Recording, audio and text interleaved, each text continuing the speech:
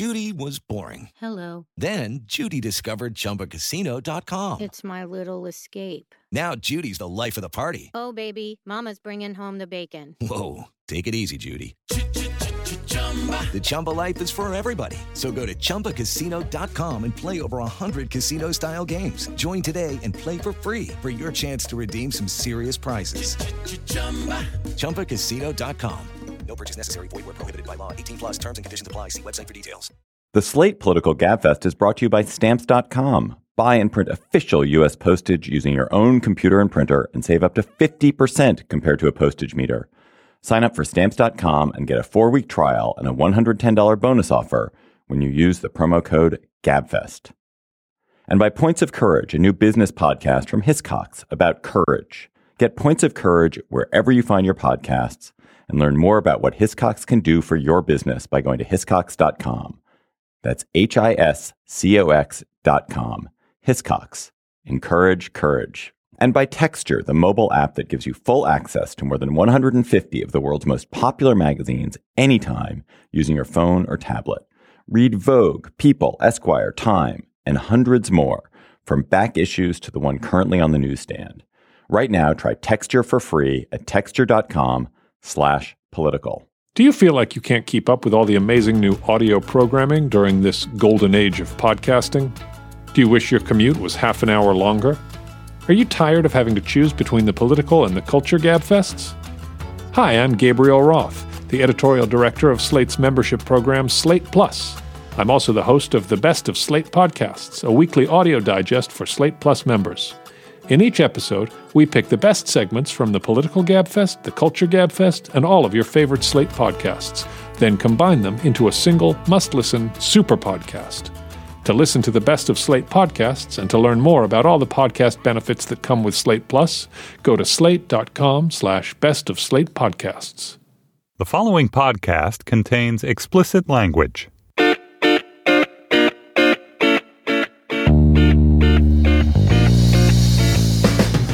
Hello and welcome to the Slate Political Gabfest for June 2nd, 2016, the Is Trump the Gorilla and America the Kid edition. I'm David Plotz of Atlas Obscura. Joining me this week is not John Dickerson. John Dickerson, the nation faced him and he was terrified and ran away. I don't know where John is. So we'll just have to soldier on without him. But he'll be back. Let's just be slightly reassuring. Yes, he will be back. That is, of course, Emily Bazelon of the New York Times Magazine, joining us from New Haven. Hello, Emily. Hey, David. And subbing for John, but in all senses, his equal, his match, his superior, possibly, is Adam Davidson, the economics columnist of the New York Times Magazine, the host of the surprisingly awesome podcast, frequent Gabfest visitor. Hello, Adam. Thanks for being with us today. Hey, David and Emily. It's great to join you, but I am in no way John Dickerson. David always has to set it up that way. I always make it sort of a competition. Little digs. Yeah, it's right. It's awful. That's right. It's true. I am way superior to you. There's no doubt about that. There's absolutely no doubt about your superiority to me. On this week's Gabfest, poor Hillary Clinton. Why don't Democrats appreciate her? Can she survive a defeat in California in the California primary next week? Then President Obama proposed a new rule for overtime pay, and media companies, among others, are shuddering. Is it a good rule or a bad rule? Adam, see that on that issue, Adam, you're somebody we want to hear from more than I can handle that John. One. That one I feel good about. In fact, thank God you're here. Thank God. And then, who is to blame for the tragic death of a gorilla at the Cincinnati Zoo? We'll decide who's to blame. We'll blame somebody. And we'll have cocktail chatter in which I will reveal an embarrassing secret. And in Slate Plus, what is the right response to this horrific presidential campaign, to a presidential campaign that's embarrassing and dangerous and horrible? Should you fight it out with all your heart, or should you retreat and avoid the horror of it? We'll discuss strategies for coping. If you're not yet a Slate Plus member, you can get it by going to slate.com/GabFestPlus. Do not forget that we have a live show coming up July 13th, 2016. Of course, it's 2016. What other year would it be? July 13th at 7 p.m. at the Warner Theater here in Washington, D.C.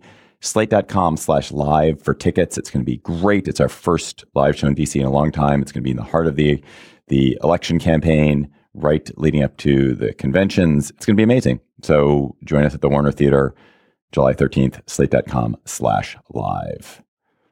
Next week, Hillary Clinton will quite possibly lose the California Democratic primary to Bernie Sanders, but will clinch the nomination that night all the same. Clinton will limp into the convention build-up period with certainly many more votes won than Sanders and more delegates won than Sanders, but a string of embarrassing losses and a confounded campaign. She faces polling numbers that are depressing for those of us who worry about the prospect of a Donald Trump presidency. She is not ahead of Trump in the way that Democrats hoped she would be. The Sanders supporters appear to be more and more alienated from her rather than reconciling themselves to her.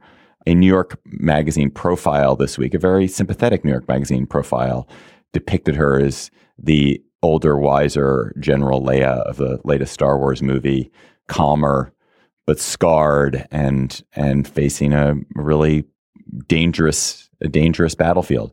So, Emily, has she actually won the nomination? Is that basically wrapped up, or is there still ambiguity about that? Isn't she still 3 million votes ahead? I mean, I think, yes, we need to wait for the results in California. Of course, it would be better for Clinton if she edges out Sanders in the end. But yeah, according to the rules and according to the majority of voters, she's going to win.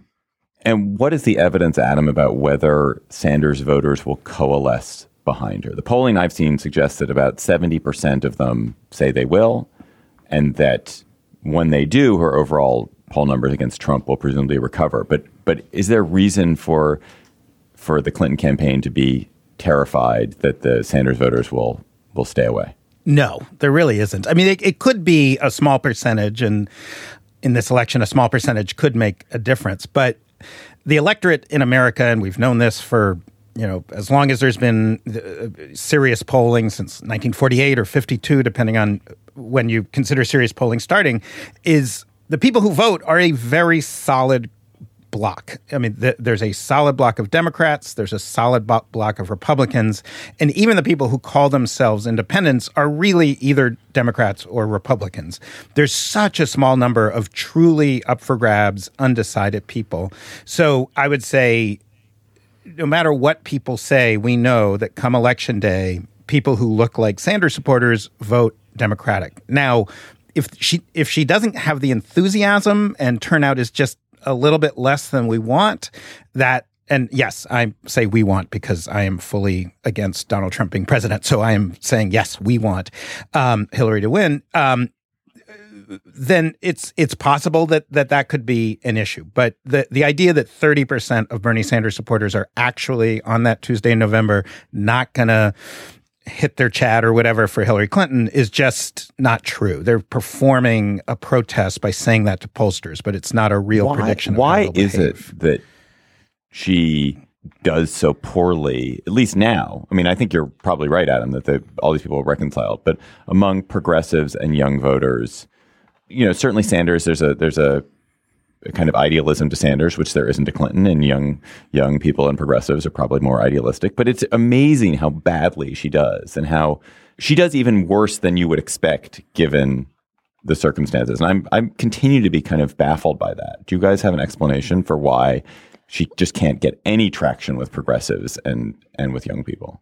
Well, right now her history is playing as a problem and a bunch of baggage as opposed to an asset. So instead of getting credit for experience and all the, thoughtful policymaking and expertise and mastery, she's getting banged up for, supposedly the way she colluded in covering up or at least minimizing Bill Clinton's infidelities / alleged sexual assaults. And then there's all the other old scandals we talked about last week, and then more substantive things like the Clinton era crime bill and the things she said then. So there are just things from the 90s that don't play well now, but I also think there is just this difference in approach and style and aesthetics. My 16-year-old has been following her Instagram feed, and most of the time he finds it irritating. It's kind of bland and sunny in a way that seems empty to him. And it's sort of Reagan-esque, right? I mean,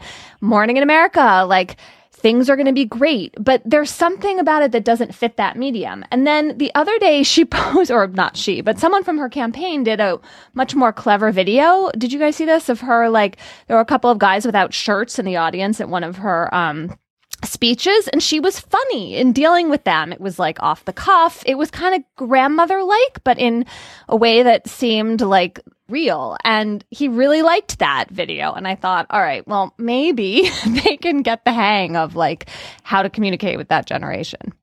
But isn't there the possibility that there's just a whole lot of screaming and yelling, but there isn't fundamentally a drama? That what's happening is we have one candidate who is going to win the presidency, Hillary Clinton, that she was never going to maintain a double-digit lead over the Republicans simply because of structural factors in electoral politics. But we're all jumping around, screaming, freaking out. And what's really happening is one person was going to win the Democratic primary from the beginning.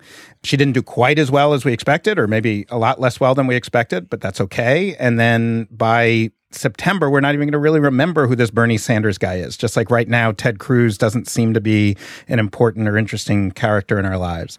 I think you're right. It's just that we don't know for sure, right? I mean, other things could happen. She could screw up in bigger ways. She could get indicted. She could make a really lame vice presidential choice. I don't know. What do you think, David? Right. No, I think your point is right, Adam. There's a huge amount of time between July and November. 4 months, in fact. Exactly 4 months between July and November. And that's a vast gulf of time. And I think you're absolutely right that there'll be the Olympics intervening, the conventions, which will be coronation for her. And she'll emerge as the Tribune, as the single spokesperson for the Democratic Party. And I think you are right to kind of call a halt on the panic. I do find it troubling. I mean, maybe it goes back to this question of how angry are American voters? Are American voters really as angry as the Donald Trump candidacy suggests they are and the Bernie Sanders candidacy suggests they are? In which case, Election Day might actually be different than the historic foundational numbers suggest. If Americans really are as whacked out as they seem to be? Or is this just all mishegas that I don't actually think it's anger so much as a sense of despondency. I mean, when you look at the polls of how many people think the American dream is suffering or their kids' lives won't be as good as their lives or their parents' lives, those are the people who, you know, could be in play. I mean, Adam's totally right. It's really a sliver of the electorate that is really in play. But when you look at those numbers, it does make me wonder whether Clinton's message is, you know, forceful enough for those people. Though some of them have been drawn to Sanders, right? Because he speaks in simpler, starker terms about what's wrong with America. And she has been relatively unwilling to do that. It's just not her style. She's the establishment candidate. But I think, has to do a better job of making, because those polls about how many people think that Hillary Clinton understands their problems and their lives, her numbers are surprisingly low on that front. Yeah. I mean, shockingly, when you ask voters, you know, understands will fight for me, these kinds of things. I mean, Trump scores way higher than I think he should. I mean, it makes absolutely no sense that anybody at all would look at this man and think he fights for people like me.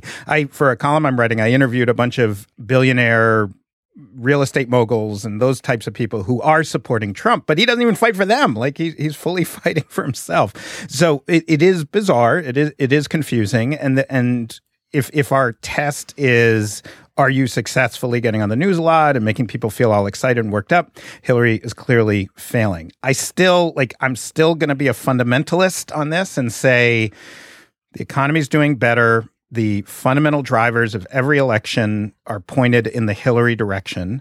I am nervous, as I was talking to someone, a political person the other day, and said, she's going to win, right? And they said, yeah, 90% she's going to win. But what if there was a 10% chance that there's a nuclear war in November?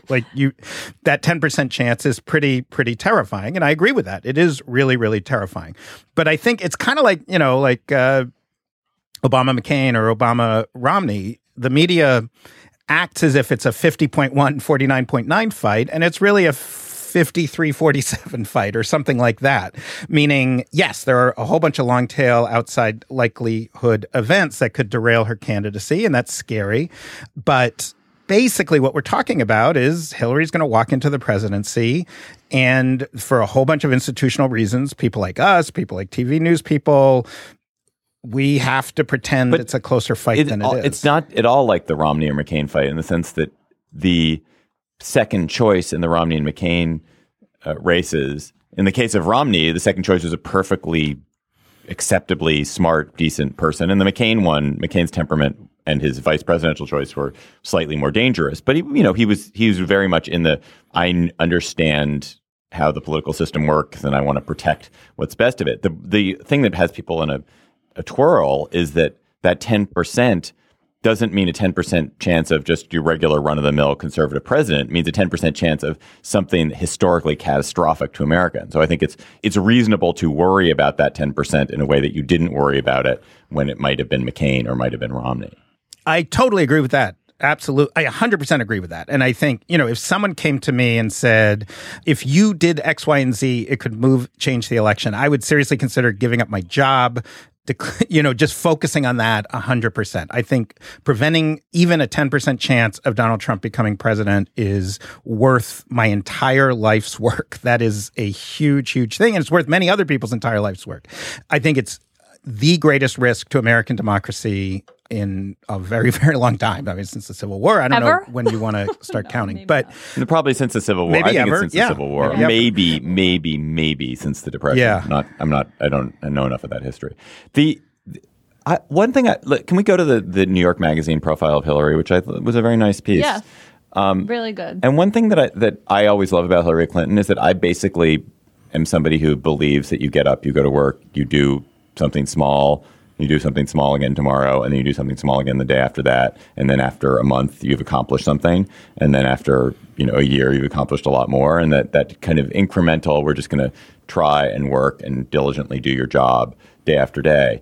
And that came across very much in this profile of just her as somebody who likes to work. Why is that so uninteresting to so many people? Why does that not matter to anybody except me, apparently? Well, I think Rebecca Traister, the writer's thesis, is that it's harder to see that.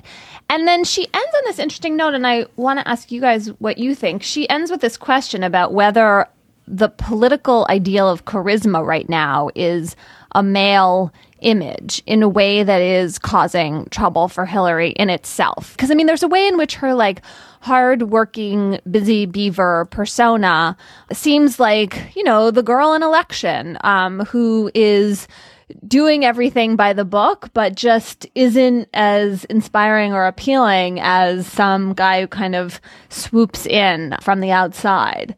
Do you think there's something gendered about this, or is that overreaching? Oh my God, do you think if we went back and watched Election today, you would root for Tracy Flick? Do you think it's one of these movies? I have done that recently, and it's actually a little heartbreaking to watch that movie and think about all of these questions because, you do kind of root for Tracy Flick, and the movie plays weirdly now, I think. That would be someone should do that as a piece because who gives a fuck about charisma right now? Anyway, obviously people give a fuck about it, but... I will say, and here has been my sort of mouth agape, I can't believe it mistake that I see Hillary making, which is, I think there's a real argument to be made that a center-left, market-friendly but strong muscular role for government policy could make America great again, that we are in a fundamentally new economy, that new economy is benefiting the very rich much more than anybody else, but that there are tweaks in law, tweaks in incentives for corporations, tweaks in the tax code, et cetera, exactly the Hillary Clinton type of stuff that could really mean rising prosperity and shared prosperity for all Americans. There is a shining city on the hill moment. There is a bridge to the 21st century moment. And I think she does have the policy wonkery of that, but she doesn't have the phrasing of it. And I believe in us working together, or whatever that lame slogan was.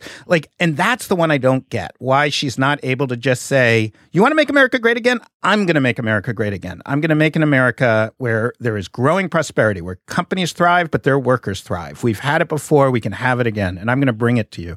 I will say that while I really do like her economic team, I know a lot of them, they're the only economic team that exists right now in any presidential campaign.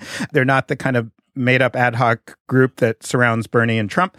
But they don't, that's not where they come from either. They're more like serious, sober, academic-minded policy people. And I want a little bit of that Frank Luntz magic to just come up with the phrase, but make us believe that you have something forward-looking, something exciting. Let us hear from our first sponsor this week, which is Stamps.com. How great would it be if the post office were open 24/7? No more limited hours. You could get your mailing and shipping done on your schedule. Now you can when you use Stamps.com. Print postage whenever you need it, right from your desk. Stamps.com will save you the time and hassle of going to the post office. No more rushing there during your busy day. And you can use your own computer and printer to get official U.S. postage for any letter or package. Then your mail carrier will pick it up. You'll save money with Stamps.com too. You get exact postage the instant you need it. No more overpaying. You even get discounts you can't find at the post office. Right now, sign up for Stamps.com and use promo code GABFEST for a 4-week trial plus a $110 bonus offer, including postage and a digital scale. Don't wait. Go to Stamps.com. Before you do anything else, click on the microphone at the top of the homepage and type in GABFEST. That's Stamps.com. Enter GABFEST. Thank God Adam Davidson is here, because President Obama announced a new overtime initiative. Basically, and Adam will now correct whatever I say after this colon, basically, employees who are classified as professional and managerial and make less than $47,000 a year as salaried employees will now be eligible for time and a half overtime. He can impose this. Why? I don't really get it.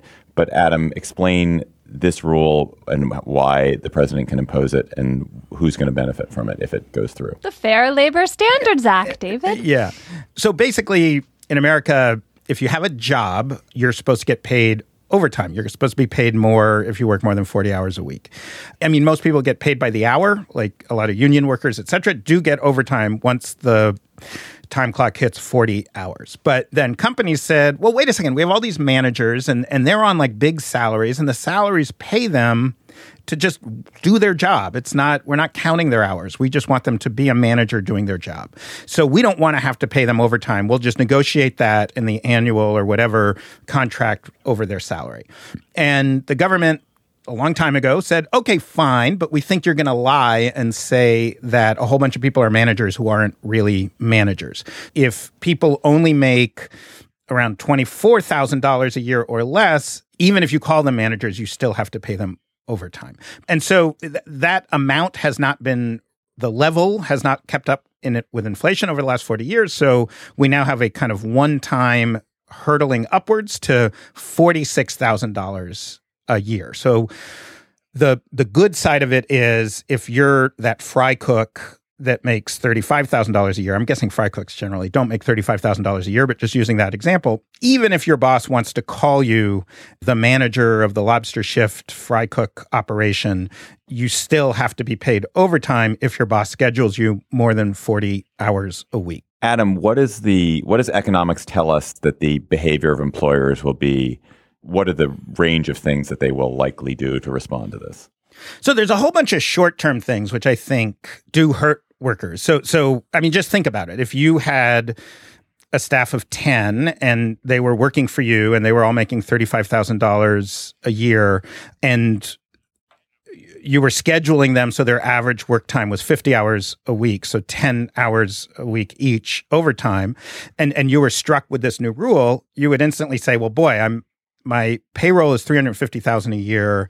I really can't go much above that because my margins aren't that big. So I'm just going to hire 3 more people, and all of them will just stay working 40 hours a week. I'm not sure I did the math exactly right. I'm not sure if it's 3 people or anyway. Now, is that good because it means now 13 people have jobs instead of 10? Or is it bad because those 10 might make a little less? those are trade-offs. This is a classic case where economics doesn't give firm answers. It just helps you view the trade-offs. So for the people who support this wholeheartedly, they have an image of how the economy works, which basically goes like this. There's a certain amount of profit that happens in an economy, and that profit is divided among capital, meaning the people who own the factories, which is actual factory owners, but also all of us with pension, stocks and equities and 401ks, managers and workers. And what they would say is over the last 50 years, the share that workers get has shrunk dramatically, and the share that capital gets has grown enormously, and the share that the very top managers get has grown too. And the solution to this problem, and this is very much a Bernie Sanders view, this is a Economic Policy Institute view, this is kind of gets at the Elizabeth Warren shift that I think she's making, but I'm not sure she's making. But a part of the Elizabeth Warren view that the reason workers are getting less is because it was stolen by the rich people. They stole it from them by changing labor laws, by not allowing labor practices to keep up with inflation. So anything we can do to steal some of it back, or not steal it back, but just get it back, is good for workers. That is a view that I have a lot of sympathy for. There's another view, which is that the entire economy works very, very differently now because of global trade, because of rapid technology, et cetera, things we hear about all the time. The way you thrive in this economy is no longer having a job with a set series of characteristics, but it's by acquiring skills and acquiring individual bargaining power. So if you think of like 1950s, strong unions, big factories, today the argument would be we have to, each of us, develop our own strengths. And I think for sure that is true for, say, the top 20% of earners in America. For you and me, for journalists, for doctors, for lawyers, for graphic designers, for web designers, for people who have a BA from a reasonably good college, that is true. I would just assert that that is true. You need to develop your own set of skills, and that is how you will make more money, barring some Sanders-like revolution, which I think is not happening. The question is, what about people lower down, people who are likely to earn $30,000 a year, even in their peak earning year, who only have a high school degree, who don't have any kind of advanced degree? What is the theory? How do we get them more money? Because getting them to college, getting them to university, that's a tough one. That system has broken. We really, for 30 years now, have not gotten better at getting people whose parents didn't go to college to finish college. We get them into college, but then they get debt and they drop out. It's a really sad situation. So I would say this law points to a reality in America that is depressing, and maybe right now it's worth doing, even though it will hurt many poor workers. But it is a depressing long-term view because it's kind of saying we don't have a theory. We don't have a way as a country to think about the 80 million Americans who only have a high school degree or less, how to get them to earn more in a workplace by having more bargaining power through their skills. Isn't there another way to think about this, which is that the government is trying to do some of what unions used to do, and that while the individualistic model you just put forward for more elite workers may succeed for them, there are a lot of people for whom collective bargaining was an enormous asset.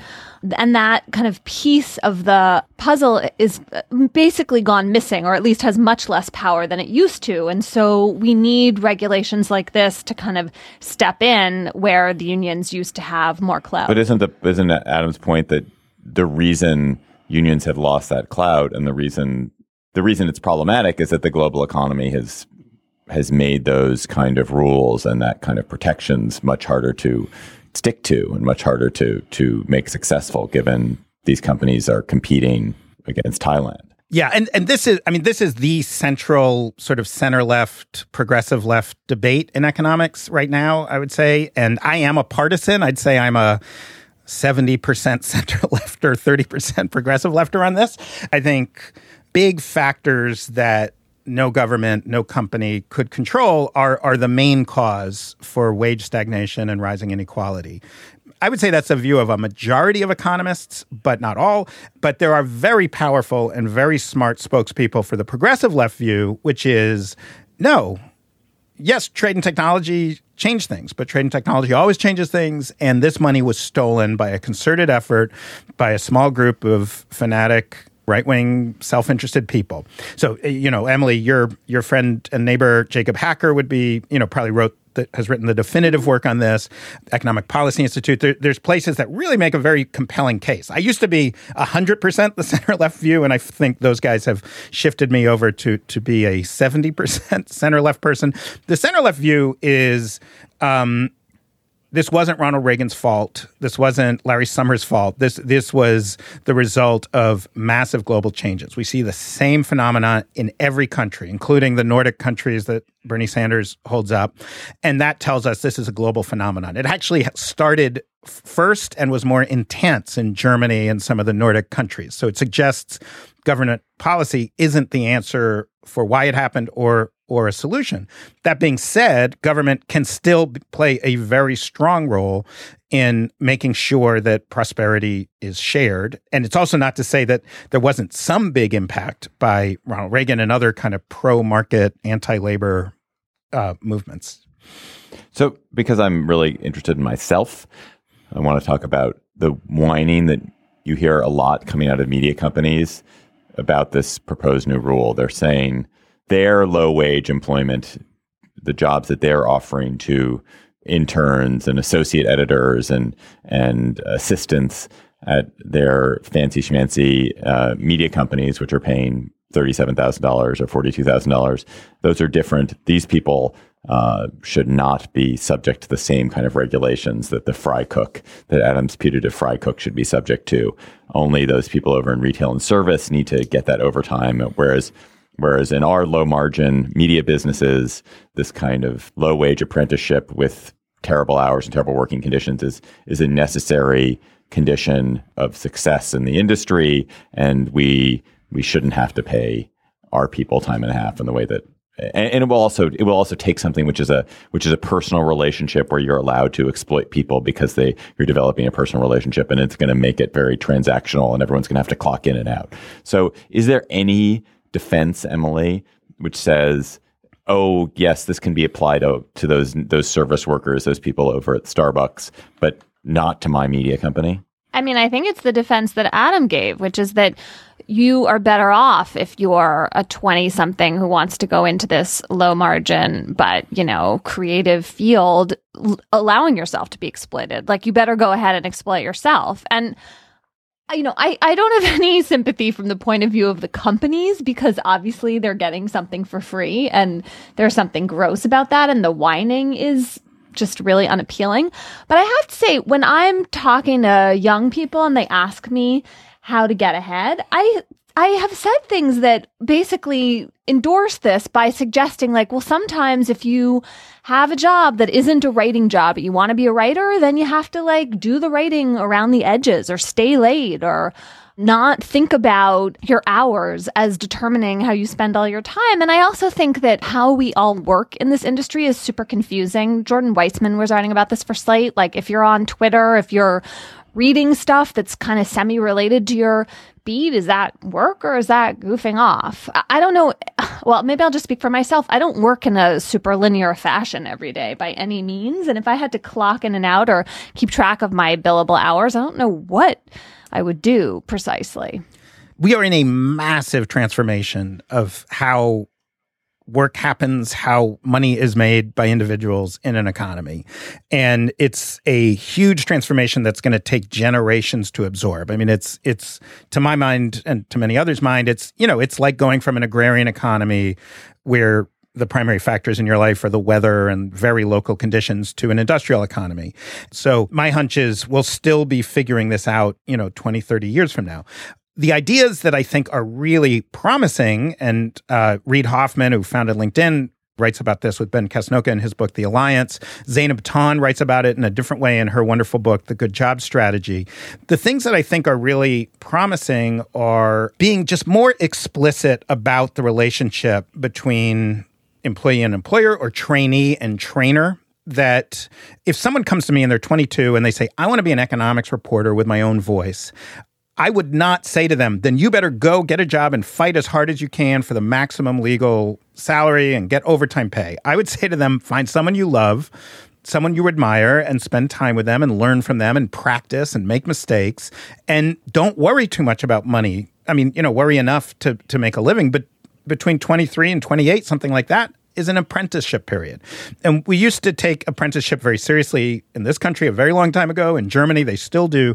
And I think there are all sorts of great models out there for how to have this conversation with the Condé Nast intern, with the Slate intern, whatever, where it's very explicit. Here's what you're getting out of the deal. Here's what we're getting out of the deal. Here's what the long-term benefits are. And then if all you're doing is getting coffee for somebody and making less than minimum wage, then you can have a conversation. Hey, I am not learning the things you told me. So I think that's an option that's available for the top 10%, top 20%. The bottom, that's a much harder thing. But Zeynep Ton, this MIT operations teacher, is one of many who shows a way that if we really challenge Walmart and others about how they think about labor costs, it actually might be so stupid how they're thinking about it that they're actually costing themselves money as well as us as a country. That it might turn out that in the right conditions, not just forcing companies to pay people more, but forcing them to understand how to pay them more and justify that expense, we can actually have greater growth and higher wages and more shared prosperity. So I don't want to promise a panacea or be Pollyanna, but I do think it's time for a major national conversation. And this is not that. This is more of a stopgap. Hey, stop screwing over your workers. Now let's hear from our next sponsor this week, which is Hiscox. Starting a business takes guts. Many entrepreneurs risk big for rewards that aren't guaranteed. Here's some of their stories on the new podcast, Points of Courage, brought to you by Hiscox. This series captures conversations about the moments that encourage making the leap to start a business and how to approach the challenges that come with it. Hosted by Jessica Jackley, author, public speaker, and co-founder of Kiva.org, the world's first crowd-funded microlender, Points of Courage is a powerful resource for active and aspiring entrepreneurs, business owners, and anyone who believes nothing great is achieved without risk. Get an intimate look into the realities and rewards of running a business in America. Subscribe to Points of Courage wherever you get your podcasts and learn more about what Hiscox can do for your business by going to hiscox.com. That's HISCOX.com. Hiscox. Encourage courage. Harambe, a 17-year-old male gorilla, was shot and killed at the Cincinnati Zoo to protect a 3-year-old boy who had gotten inside the gorilla enclosure. Harambe, when the boy got into the enclosure, alternately seemed to be protecting and then endangering the child, and certainly grew agitated as the crowd of zoo visitors. This was in contrast to a couple of other earlier incidents at other zoos where children had gotten into enclosures and gorillas had protected the children who'd gotten into enclosures. And the video that circulated of Harambe with the boy is really terrifying to any parent. It's sad and terrifying. The zoo officials, having seen what was going on with the boy and having not a great method for getting the gorilla away from the boy, decided to kill the gorilla. And that was the only way to ensure that the child was protected. There has been an absolutely vicious response toward both the zoo and the family for the killing of the gorilla, that mostly aimed at the parents of the child, the mother of the child who got into the enclosure. People have called for charges, child endangerment charges against the mother. The zoo's been condemned for not adequately securing an enclosure, even though for 38 years no one else had managed to get into it. It's a really tough case because I think it was an outcome that clearly nobody wanted. And yet, as I look at it, it seems to have been probably the outcome that was required. So, Emily, first of all, did the zoo do the right thing in killing the gorilla? I don't think the zoo had a whole lot of choice. And this is just such a sad situation all around. I keep thinking how terrible it must have been for these zookeepers who I'm sure loved this gorilla and it must have just been devastating to have to do this. But if the child had died, I can't imagine people wouldn't be also very angry with the zoo. And what I mostly just feel in these moments is that I get so despairing about all of the outrage and the idea that instead of expressing emotions that recognize that there were really hard choices to be made and people are just struggling to do the right thing, everyone on the internet just gets so mad and wants bringing criminal charges against this mom. I guess I just feel like, look, my kids, thank God, have never done anything like this. And maybe that's because I've been a decent parent, but I don't know. It's probably because I was really lucky all the times I wasn't totally paying attention. I was not very good at the constant level of paying attention that is really required to keep toddlers and preschoolers safe. I don't know. I just wish that the response could have more sympathy and empathy in it and less rage. I got to say, I decided to sit this one out. I vaguely knew there was some guerrilla thing going on. And I was like, I'll sit this one out. But then you guys told me I had to talk about it. So I actually came across the change.org petition asking for the mom to be criminally investigated. And there was something about the way it was written where I was like, oh, it's a black mom. And I just knew that from how the change.org, how it was placing this in this criminality and neglect narrative. And then when I saw the video and saw the boy and realized it was an African-American family, it made me sick to my stomach that because I mean, I don't know, you always get to say this stuff, oh, it wouldn't have happened. But, this was the same day or the day before, there's this UCLA shooting that shuts down all of Los Angeles and is major national news and all that kind of stuff. And I just don't think it would be a narrative if it was middle-class white parents. That's an easy thing to say. We don't have the counterfactual, but that's what I think. Also, I have a 4-year-old. He is an unbelievably timid, non-adventurous 4-year-old. And he is constantly trying to kill himself. He's constantly doing crazy stuff. And I have nieces and nephews who, it's a miracle they survived toddlerhood. And so, come on, give people a friggin' break. I hope this provokes a conversation about zoo design. I don't want to blame the zoo, but clearly you shouldn't have a system that's so easily circumvented by a toddler, especially if your whole job is having dangerous animals next to toddlers. But blaming the mom with so little information is, gross.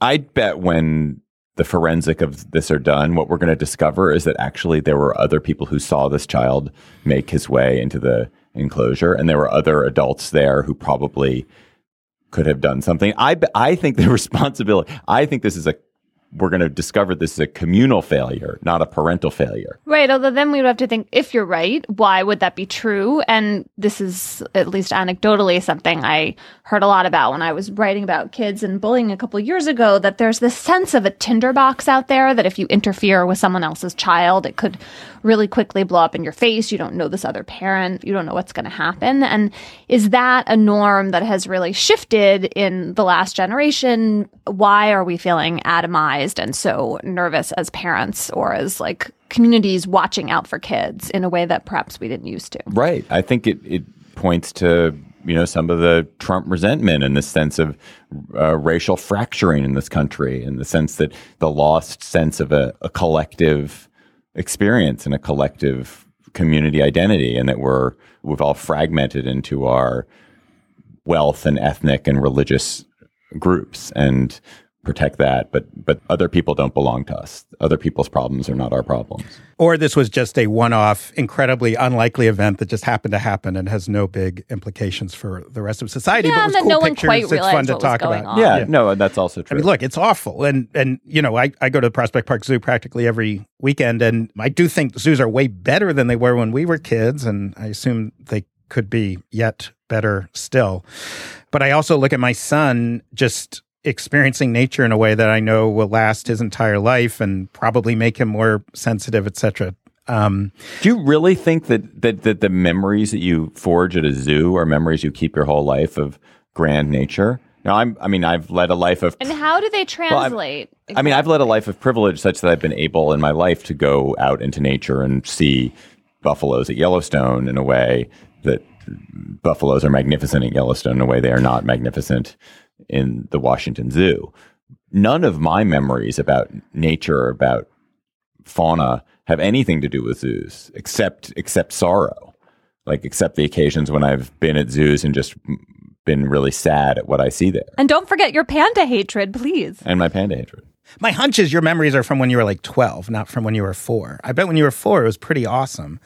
And I don't know. This is I get to make this because I have no counter evidence as a blind assertion. But I would just guess if we did a longitudinal survey of people who had a lot of exposure to urban zoos in their toddler and early life, and looked at their attitudes and interest in nature later in life, I would expect they're different. Now, obviously, maybe that's because I'm the parent and I'm bringing my kid to the zoo, and so that child is growing up in a very different home. You'd have to control the study in all sorts of ways. Sounds like an impossible study to conduct, actually. Well, that's why I get to just assert it as true without needing any evidence. Exactly. Yeah. My hunch is, just a hunch, is that on balance, if we did the math, we would find that zoos are good for animals. Big picture. That's a nice slate pitch. But they're not good for the individual animals who have to be there. Sure. I think that probably, my hunch is that depends on the zoo and the species and the handling and all that. Like, I don't think there's a blanket version of that. But I definitely think that the PETA uncomplicated, these are terrible because one gorilla died arguments are ridiculous because they only look at one side of the ledger. They don't look at the full ledger. That's all I'm saying. Even when my youngest was little, we would go to the zoo. I haven't been to the zoo probably in 10 years. Yeah, I really hate the zoo. I don't think I've gone 10 days without going to the zoo in a very long time. Oh, by the way, the one other thing I did want to just say is, if you want to find neglectful parents, don't go to the zoo. That's a parent who's like taking their kid on an enrichment journey. Like that woman took her kid to the zoo. But the urban problem in America is not gorillas getting shot. It's not children falling into pits. It is children being raised in unenriched environments without educational opportunities, without the outdoors, without engaging in the world. And the worst thing that could come out of this is more children don't go to zoos, or we judge parents who bring their kids to zoos. Like that, if you look at society as a whole, it might be bad for the odd gorilla. This is something we want. We want parents thinking like, hey, today I want to take my kids somewhere and have them experience something and engage in the world in some way. That's really good. And now let's hear from our other sponsor this week, which is Texture. When it comes to magazines, you know what you like. And with Texture, you can get all the magazines you want in one super convenient place. The Texture app lets you tap into the world's most popular magazines anytime, anywhere, using your smartphone or tablet.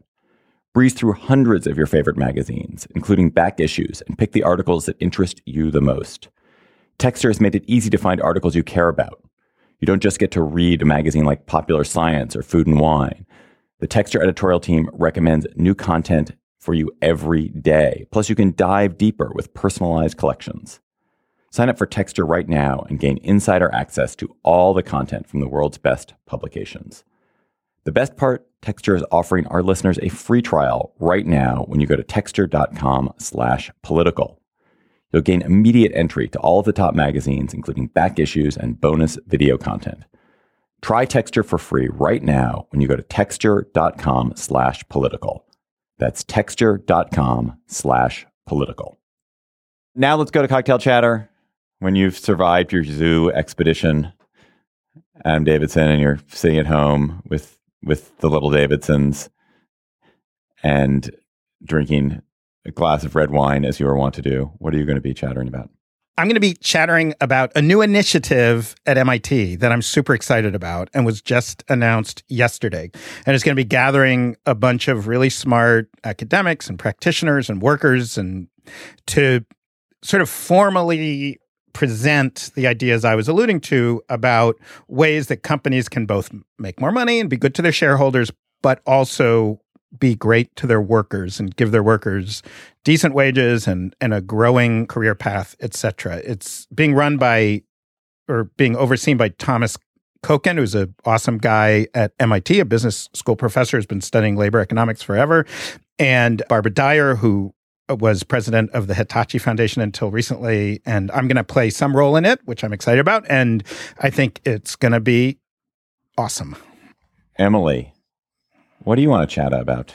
Well, I was going to chatter about a video of Shaquille O'Neal pretending to be a Lyft driver, which is really funny. But, that's too lighthearted for me. So while I do suggest you go find that video, what I wanted to really highlight was the Consumer Finance Protection Bureau, that Elizabeth Warren inspired Obama administration, Dodd-Frank creation, is really going at it these days. There's this sort of thread running through the news about it. This week, it was about cracking down on payday loans, which truly ruin people's lives. That whole industry is just out to gouge poor people, and the government seems like they're really planning to rein it in. And then a couple weeks ago, the CFPB was going after mandatory arbitration agreements, which prevent consumers and employees from suing companies in court. And mandatory arbitration generally leads to many fewer claims. You can't have collective claims. It's a way of giving companies the upper hand in that kind of litigation. So it's just really interesting to see this agency flex its muscles. It's an agency that Donald Trump, among others, have talked about shutting down with the repeal of Dodd-Frank. And you can see why they're mad about it, because they do seem to be making change. My chatter, it's an embarrassing revelation I have to give about myself. So as we've watched Republican after Republican having previously abhorred and deplored Donald Trump make his way over to Donald Trump's camp over the past couple of weeks and supply an endorsement for this loathsome and dangerous candidate, there's been a lot of condemnation about how could people do this? How can they be so cavalier about the health of American institutions? And then I thought back, and I've engaged that condemnation. Then I thought back to my own experience back in 1990. I don't know if you guys remember this. You were probably in college, but in 1990, I was a college student in Massachusetts, and a Democrat named John Silber won the Democratic primary and was running against a Republican named Bill Weld, who made the news this week because he's now the Libertarian vice presidential candidate.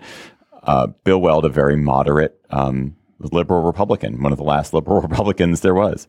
And, true Yankee Republican. Yeah. And within our college newspaper, there was a kind of question about who we would endorse. And traditionally, our paper had always endorsed the Democrat. And I was a Democrat. And Silber is a bully, or was a bully. He's dead. Was a bully. He said crazy stuff all the time. He was kind of had a real authoritarian personality, was a blowhard and a bit of a jerk. And I, at this endorsement debate, made this really strong case. Well, he's a Democrat, so he supports Democratic policies, and it doesn't matter that he's authoritarian. In fact, the state could use a bit more authoritarianism right now. And how could we endorse this Republican who represents this party that is the wicked party? And so I was like the Trump supporter. I was the person who came around to I backed this horrible, dangerous candidate for totally partisan reasons. And so I've swallowed a little bit of my pride and a little bit of my self-righteousness. Although Silber was no Trump.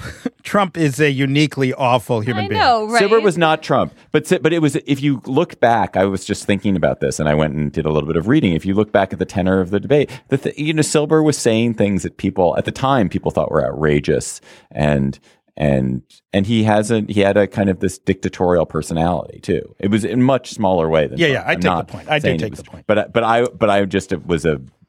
You were making the hack partisan argument. I made the hack partisan argument, and for somebody who was represented bad values and represented a danger to kind of the health of the state of Massachusetts. And also, I failed to have the vision to recognize that Bill Weld, although he was at a party I didn't support and don't support, was a smart, reasonable, effective person.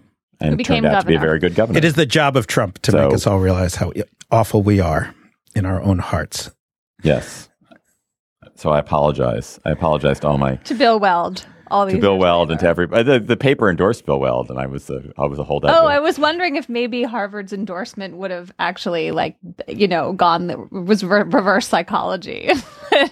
But you lost your battle. Don't say I went to school in Massachusetts thing. Just say Harvard. Own it. Own it. I own it. It was just, it wasn't relevant. Emily said Harvard. It wasn't relevant for the chatter that it was Harvard. I was closing the circle, Adam, and saving David from exactly that. I don't even know where you went to college, Adam. University of Chicago. Where else? Yeah. That's right. University of Chicago. It all makes sense. That's right. We have the reasonable intellectual in Emily. and we have the economic intellectual in Adam, and we have the blowhard asshole in me. We're all conforming to type. Blowhard, yes. Yeah. Although I do like the idea of us, like, in order to purge Trump, that we have like a nationwide, we all have to confess the Trump inside of us, the inner Trump that we all hold, and then release it into the world. And then, but it doesn't have to be president. It could. I definitely don't want bad gas. But if it comes back to you, you have to be president. Yeah, right. Our intern is Kevin Townsend. Our producer is Jocelyn Frank. Steve Lichtai is the executive producer of Slate Podcasts. Andy Bowers is the chief content officer for Panoply. The Gabfest is part of the Panoply Network. Check out our entire roster of podcasts at itunes.com/Panoply. Our show page is slate.com/Gabfest. Our Facebook page is facebook.com/Gabfest. And our Twitter feed is @SlateGabfest. Please subscribe to the Gabfest on iTunes and leave a comment and rating while you're there. For Emily Bazelon and our stalwart guest, Adam Davidson of New York Times Magazine and the podcast Surprisingly Awesome, I'm David Plotz. We'll talk to you next week. With Lucky Land Slots, you can get lucky just about anywhere. Dearly beloved, we are gathered here today to... Has anyone seen the bride and groom? Sorry, we're here. We were getting lucky in the limo and we lost track of time. No, Lucky Land Casino, with cash prizes that add up quicker than a guest registry. In that case, I pronounce you lucky. Play for free at LuckyLandSlots.com. Daily bonuses are waiting. No purchase necessary. Void where prohibited by law. 18+. Terms and conditions apply. See website for details.